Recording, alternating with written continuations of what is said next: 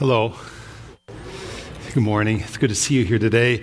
I'm going to begin by reading some words to you from Jesus. It's found in Matthew chapter 5, verses 21 through 22. It's part of his teaching known as the Sermon on the Mount. Listen to these words. You have heard that it was said to people long ago, you shall not murder, and anyone who murders shall be subject to judgment. But I tell you that anyone who is angry with a brother or sister will be subject to judgment. Again, anyone who says to a brother or sister, Raka, is answerable to the court. Anyone who says, you fool, will be in danger of the fire of hell. So what do you think of that?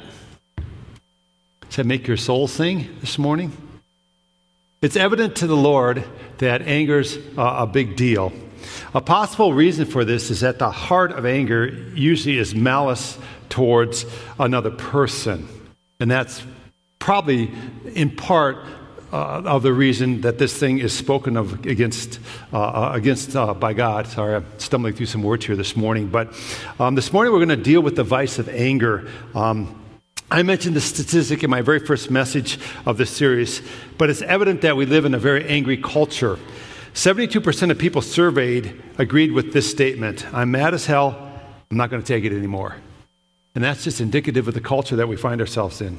We have a testimony by one of our own here who is part of our Grace Point family, and Cody's going to talk candidly on the topic of anger. Watch this. Hey, Grace Point. My name is Cody Pomeranke. Grateful believer in Jesus Christ, and I gave my life to Christ probably about a little over a year ago, and actually struggled with addiction, anger, and just various other life problems. And just here to let you guys know, kind of talk about anger a little bit. Anger dominated my life in all areas, my family, with relationships, with friendships, just different things. And I look at it as I acted out in anger because really I was scared inside. I was scared to be lesser. I was scared to be looked down upon, because that's kind of how I spent my younger life, is just being picked on and bullied. And anger was what scared people away. And once I mastered that, I thought that was how you could grab onto somebody and just get them to leave you alone, and it's how you shut somebody down so you don't have to give anything of yourself. I kind of had this cool period of life when I gave my life to Christ. I had a year to just kind of spend time with Him in Scripture every day, and just in prayer, and just asking Him to just change me into the man that He created me to be. And many times He took me outside of situations that happened in the past and showed me how my anger affected it and made the tension levels rise. And He'd take me outside of that and show me, and then in new moments with Him in my heart and Him in my life, each situation where, say you have somebody, you might not even know them, and they're mad, you can just tell they're mad for no reason. And it's like each time he'll put a choice in front of me. It's like, okay, you can act this way or you can act this way. And each time I choose to act His way, in a loving way, in a selfless way, it literally, the verse that says you will heap coals on your enemy's head, those who come up against you, and if you give them love. And it just calms them down. It's crazy how you can just see it just puts the situation at a neutral. And those opportunities just made me grow, because it's crazy to see how once you harness God's love and you're able to give that to somebody, and you take the opportunity to give that to somebody, the power that has and the effect that has in somebody else's life and my own is amazing. Amen. Amen. Cody shared several insights when it comes to this topic of anger, but I think one I really want to highlight here for you this morning, the reason that we see it so much in our culture is because it works. It's a great manipulation tool. It's a great tool for controlling others. It gets reinforced because of that. And so people think anger works. Anger gets me what I want. So therefore, it's kind of this self-perpetuating, problematic kind of response to a situation. This morning, then, we're dealing with the vice of anger. We're dealing with the vice of anger. I want to talk to you for a few moments just on this topic from the heart. Anger can be either a vice or a virtue. That's what makes it an interesting topic. It can be either a vice or a virtue. I think, though, that it's really hard for most of us to enter into the virtue side of anger, because that requires us to really be in touch with the Lord and acting justly in a situation. Jesus demonstrated this really well. We're told in the New Testament that Jesus was angered by injustice. Let me give you an example why I say that. In Matthew 21, Jesus entered the temple area, and he saw a whole bunch of people there selling and buying sacrifices for the temple, and there were money changers there also. And he got incensed by what was going on and by the practices of some of those merchants. It was known that they would sell defective animals. They'd sell them for a high price. They were selling them where they ought not to be selling them, in temple courts. There was money changers that would often exchange money, but you would lose out if you were on the wrong end of that exchange. And he got angry, and he overturned all the tables and threw them out of the temple courts. And he says, "My house will be called the house of prayer." And we see there the Lord used anger as a virtue. It was directed at what? Injustice. And so when anger is directed at injustice, then it can be a virtue. Now I'm going to say this. We can hardly ever do that right. Amen? We can hardly ever do that right. But get this, it can be a tool for good if rightly directed. So anger can be a tool for good if rightly directed.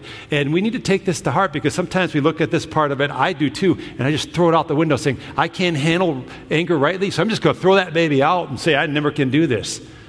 But here's maybe how we can begin to apply using it as a tool for good. Taylor Branch has written how in Montgomery, Alabama in the 1950s, bus drivers would accept money from African American riders, but then would make them disembark the bus, walk on the outside of the bus, and re-enter through the rear door lest they touch a white person going down the center aisle.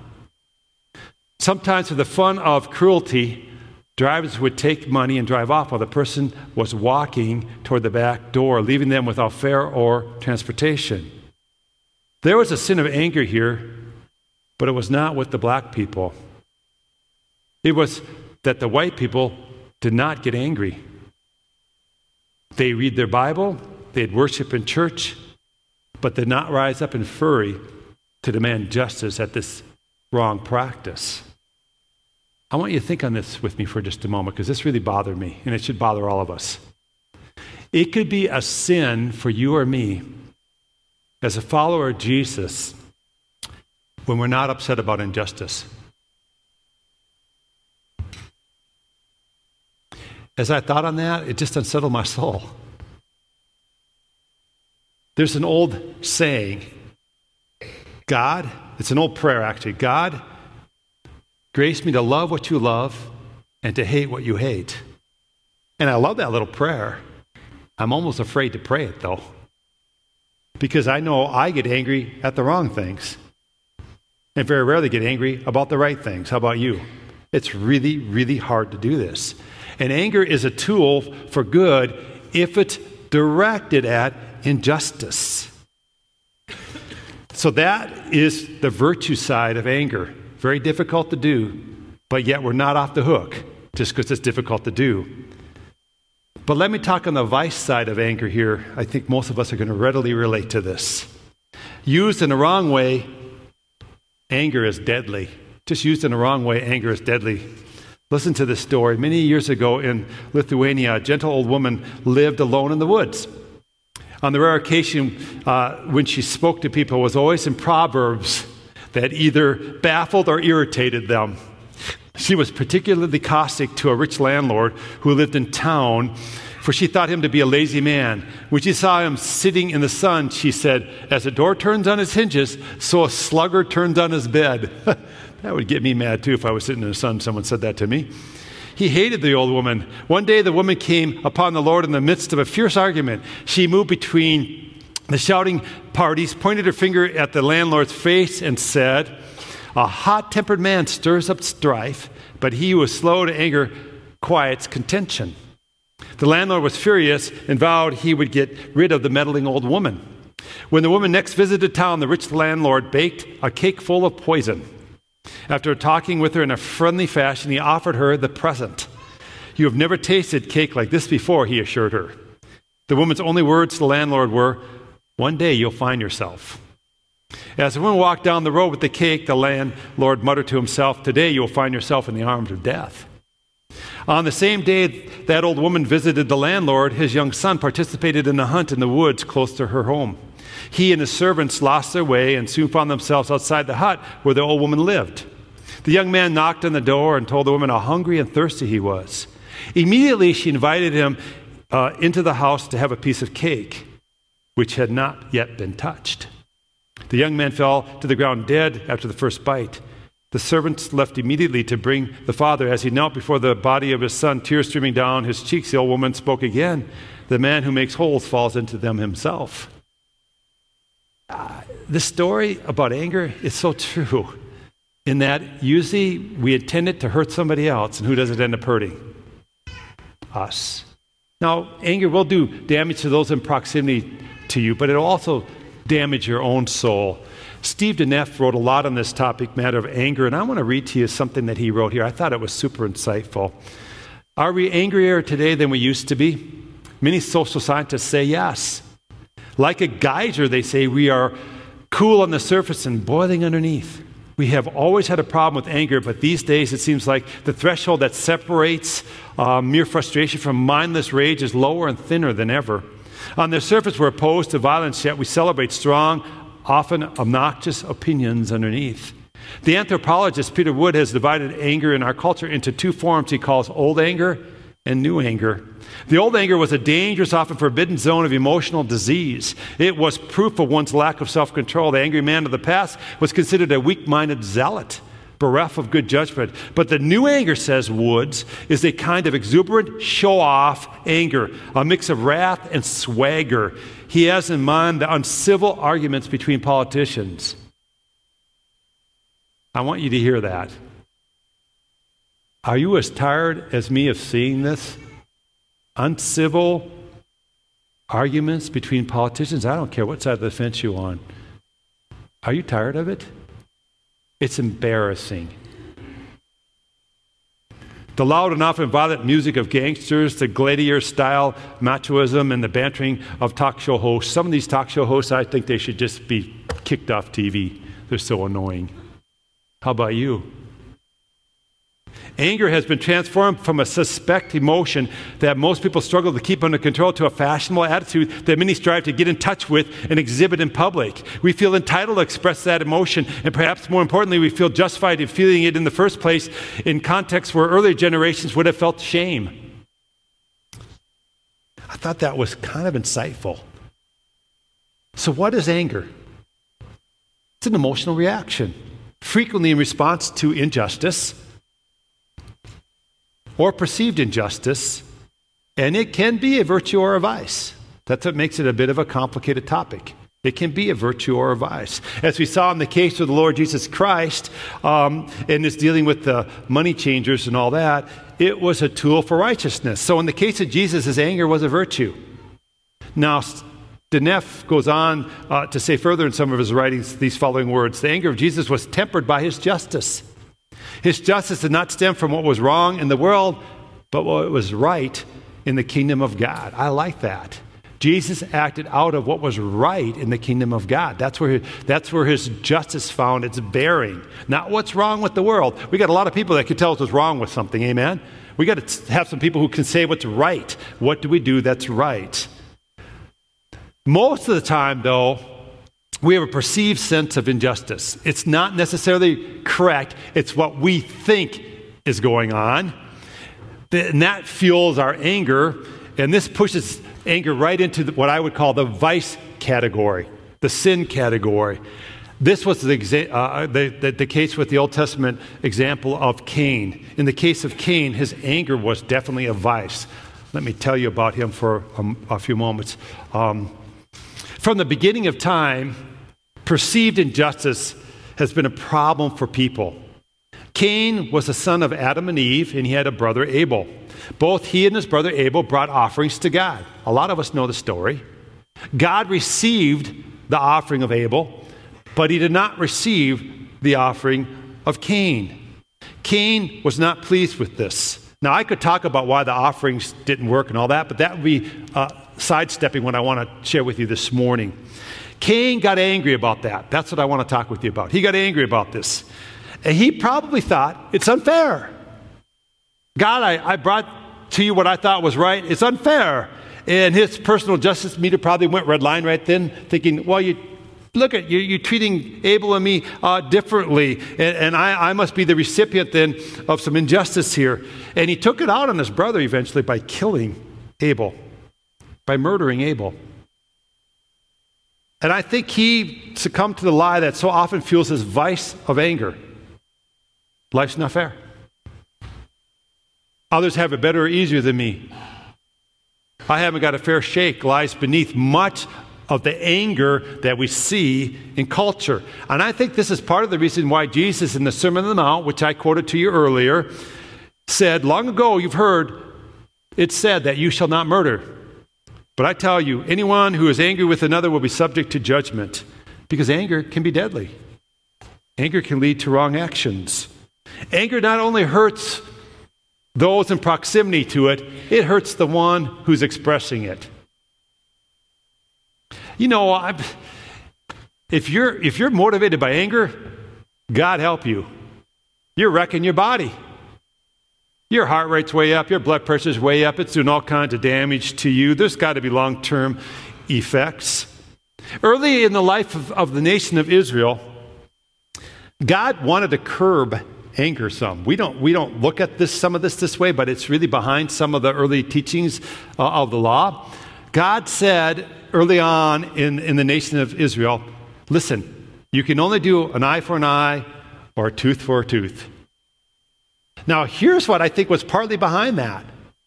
If you were a person that had position and power and authority in that culture, and someone wronged you, you could say, you think you wronged me? Whammo! And in anger, you could go ahead and just destroy that person's life. And God said, no, I'm going to limit your response to an eye for an eye and a tooth for a tooth. Now, when Jesus shows up in person, right? That's God in person, God incarnate, God in flesh. When God in flesh shows up, Jesus takes these same teachings. You've heard it said, eye for an eye, tooth for a tooth. And he says, I tell you what, if you get struck on the one cheek, what do? Turn the other cheek. If, you're asked to walk a mile, walk 2 miles. If you want your coat, give them everything, whatever, right? You get what I'm saying? And what God incarnate was telling us was this: the violence and the anger stops with you. You've heard it said, eye for eye. That was to restrain an over-the-top response. Now he's saying, you who know me, when you're treated unjustly, it stops with you. Amen? And you don't respond in kind. Because anger is deadly and leads to destruction. We can't always avoid anger, but as Ephesians chapter 4, verse 26 tells us, it says, do not sin in your anger, and don't let the sun go down while you're angry. Don't make room for the devil in your life. Telling an angry person to settle down is akin to telling a drunk person to sober up. Doesn't usually work out very well. Until that anger subsides, it's pretty futile to try to talk to such a one in that state of mind. So let's talk about how do I move from this vice of anger. Now, when I'm talking about anger, moving from the vice of anger to the virtue of patience, I'm talking now about anger that's wrong, that has behind it this misconceived notion of injustice done to me and all that kind of thing. All right, I'm not talking about the virtue of anger now, okay? So now I'm just talking about how do we move from the vice of anger over here to where we become a long-suffering person, a person of patience. The means of grace from anger to patience is justice. It's justice, understanding justice correctly. And as a follower of Jesus, when we really begin to understand justice, and especially when we begin to live it on a personal, very intimate level with other human beings, it deflates anger, and it really does move us to this virtue of long-suffering or patience. Now, Cain perceived the lack of justice, and that caused him to be angry. And God asked him just outright, why are you angry? Why is your face downcast? If you do what is right, will you not be accepted? But if you do not do what is right, sin is crouching at the door. It desires to have you, but you must master it. When God said to Cain, why are you angry? Why is your face downcast? If you do what is right, he's not saying necessarily to Cain, go back and give me a different offering. That's oftentimes where a message on that particular subject matter goes. But really what he was saying to Cain is, why are you angry with me for telling you what is true? Why are you not being receptive to my teaching and my leadings? You see, God will say what God will say, and God will do what God will do, and our anger will not change his mind. That's what he's saying to Cain. Your anger will not change my mind. Why are you angry? Do what is right. Listen to me now and live. I'm going to just tell you something that I think most of us already know. You're not going to change most people's minds, and you're not going to change most people's actions by your anger. Amen? It just doesn't work. So I want to talk to you for a few moments on how to understand this personal justice interaction with other human beings. See, we could talk on a grand scale, like we could talk on justice issues like sex trafficking or, discrimination or whatever, but those are big and abstract. I want to talk to you personal here. How do you begin to be a person who actually treats other people justly and rightly so that you move from this vice-dominated anger kind of thing to this virtue-dominated, patience, long-suffering kind of perspective? God revealed a two-step plan when he talked to Cain on how to do this. And I want to talk to you about that for a few moments here as we close out this message. One, restrain from what is not right. He's saying to Cain, restrain from what's not right. What was not right with Cain? His angry response to God's instruction. That was wrong.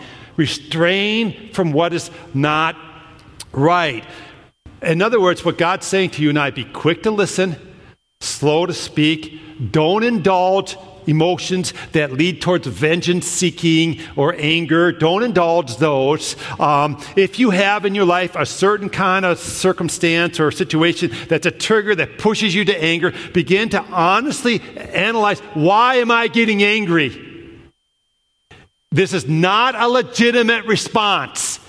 If you get angry a lot, I'm telling you right now, if you have a vice of anger going in your life a lot, that is sin. It is wrong. Quit justifying it and begin to say to God, how do I begin to get out from underneath this thing? It's a terrible taskmaster. Amen? It's just killing my soul. You have to become convictional that you're not going to be an anger-driven person. Amen? You have to begin to restrain from it. And the source of anger is often a wrong perception or a wrong understanding of life or a perceived, injustice or whatever. Ask God for the grace to be revealed to you. And get help. Get help. Talk to somebody, go to counseling, visit the prayer group afterwards, but begin to say, I'm not going to live like this anymore. Amen? That's where it stops. And that's what God was saying to Cain. Why are you angry? Amen? Why? Restrain from it. They're not going to do any good. Secondly, and most probably even more importantly, pursue what is right. Pursue what is right.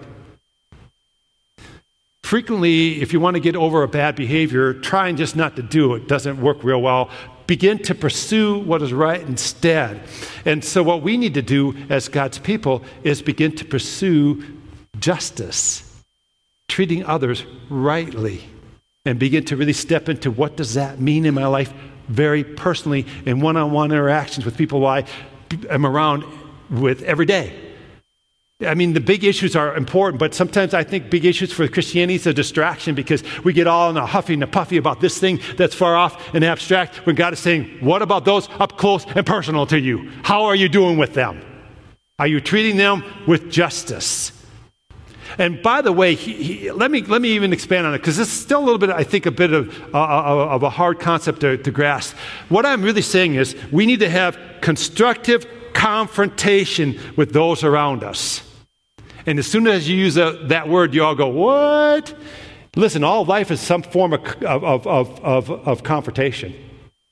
Going out to have dinner, where are you going to go? I don't know. Where do you want to go? I don't know. That's confrontation, my friends. It doesn't mean this is negative. So get that negativity picture out of your mind. All of life is full of some kind of constructive confrontation. And we Christians, we need to get good at this. If we're going to act justly, and if we're not going to be anger-driven people, instead, if we're going to be long-suffering and patient people, we got to get good at having constructive confrontation. So let me give you some examples of how this may be. Have an open mind versus a closed mind when dealing with others. Have an open mind versus a closed mind when dealing with others. Do you lead with good, sincere questions when you're talking with another human being? Or do you have rash statements that they have to say, oh, all right, I understand this person's just upset, blah, blah, blah, blah. Who are you? How do I handle it when people push back at me in life? Am I defensive? Am I critical? Am I angry? Or do I say, okay? Am I collaborative or opinionated? Be honest now. Do I ever capitulate? Do I ever say, wow, I never thought of that point? You're right. Or in the back of your mind, you're saying, oh, I know they're right, but I don't want them to feel like they're right. Be open-minded versus closed-minded if you really want to treat somebody else justly. Secondly, have a soft answer versus harsh words. Tone matters. As you're feeling the situation amp up, are you getting louder and louder? And pretty soon are you speaking over everybody, right? Have a soft answer versus harsh words. Do you listen or do you speak over people? Then make sure that you're a person of integrity, not one of duplicity. Say what you mean and do what you say. Don't act one way in one situation and another way in another situation. Do not be a person of duplicity. Be a person of integrity. And be honest with yourself. Am I helping this situation? Am I hurting this situation? How am I truly acting like Jesus in this situation? Am I treating this person justly? Okay? I'm talking a personal, relational interaction with another human being that's just. Because when we act that way with other human beings, it moves us from this vice of anger to this virtue of long-suffering. And last of all, am I constructive or destructive? Am I a peacemaker or am I one who stirs the pot? Am I pulling with people or am I pulling apart from people? Am I about winning or am I about getting us both to a different destination that's more pleasing to the Lord Jesus Christ? You see, those are some ways that you can act justly with another human being. And as you do that, as you have that kind of perspective, it moves you from being anger-dominated to being, I think, dominated more by long-suffering and patience. So I've talked about this some, but it's time to give you the definition of the virtue that we're moving towards this morning, and that virtue is patience. And it is a heavenly perspective where the follower willingly waits on God to do what is right. That's a perspective where the follower willingly waits on God to do what is right. Amen? So how do we get to this virtue? And I call it long-suffering. I know that's more of an old term, but I like that term, long-suffering, because it sounds, first of all, cooler than patience. But it also kind of tells you it may take a long time, and you may have some suffering to be where God wants you to be as a follower. And so the more that you practice this personal kind of justice interaction with other human beings, the more I'm convinced it displaces anger in your life. It takes away the basis of anger, which is usually perceived injustices or mistreatment by others, because you're actually talking to other people on a different level. Amen? And so even when they treat you unjustly, because Jesus was treated unjustly, right? It doesn't cause you to get as angry, because you have a different perspective of interaction with them. You're restraining from giving into the emotion of anger, and you're trying to, in the name of Jesus Christ, act justly. It just kind of takes that whole anger thing and kind of distills it down a bit, and it moves you over here to being a person of long-suffering and patience. And so I'm going to end there today because we need to move to communion. And so I know that this is a problem for all of us, this anger to some degree or level. And I feel like I've just tickled the subject a little bit this morning. I would really, really encourage you, don't make a treaty. Don't make peace with anger in your life. Don't say, that's just the way I am. That's defeatism. That's fatalism. Don't do that. Ask the Lord Jesus Christ to do a work in you, to transform your heart and the way you think and the way you interact with others, so that you're not trying to use anger to manipulate and control, because usually that's all it is a manipulation and control tool. And start saying what it is. I'm wrong when I'm trying to use it this way. Now, I know there are situations that happen to you that are unjust. Amen? I was saying this first hour, I'll say it again, I'll try not to change my tone, because someone said, by your tone I could tell you're still angry about this. I said, yeah, okay. But when I was in high school and in the shop class as a senior, I brought in my motorcycle engine to rebuild it. And I rebuilt it, and someone stole it. And I went in one day to shop class to find my motorcycle engine, pull it out of the slot and take it home. It was gone. And I remember going to my shop teacher and saying, my motorcycle engine is gone. And he wouldn't even hardly look at me. He wouldn't even acknowledge me. It's like, I'm going to pretend you don't even exist. And he wouldn't even acknowledge that it even happened. And I'm thinking, someone walked out of your shop class with my motorcycle engine. All I wanted the guy to do was at least say, yeah, this happened. But he wouldn't even say it happened to today. It still bothers me. Can you tell? But it's, you know, at some point you have to just say, you know, this anger thing's not going to control me. I'm over here, and I understand I'm going to patiently wait on the Lord to do what is right, even in the case where my motorcycle engine got stolen. I mean, we just have stuff like that happen to us. It's just the way it is. We live in this sin-soaked world, and bad stuff happens. And we just have to we cannot let ourselves be dominated by anger as a response. It doesn't do any good. It just destroys our soul and destroys everybody around us in proximity to us. Amen? Let's pray, and then we're going to take communion this morning. Lord God, I want to thank you for this little short talk on anger today. I just feel like, man, I just scratched the surface of it, Lord. And would you forgive us for oftentimes responding so angrily, so quickly? It's like Danef said, there's like a volcano just underneath people that just erupts so quickly anymore. It's almost frightening how quickly people can amp up and get angry. And I want to pray, Lord, for us as the people of God, that not be us. That we restrain from that, as you said to Cain, just restrain from that. Why are we angry? Just restrain from being angry. And instead, Lord, that we do what is right. We act justly. If Cain would have just responded to your teaching, Lord, and said, okay, God, what do you want me to do here? He wouldn't have killed his brother. I know that. And he would have found favor in your eyes, Lord. And I pray that would be who we are, that we treat others justly, be open-minded versus close-minded, and all the other things we talked about this morning, Lord. We love you, Jesus, and we praise you for this look into anger today. In your name, Jesus, and all God's people said,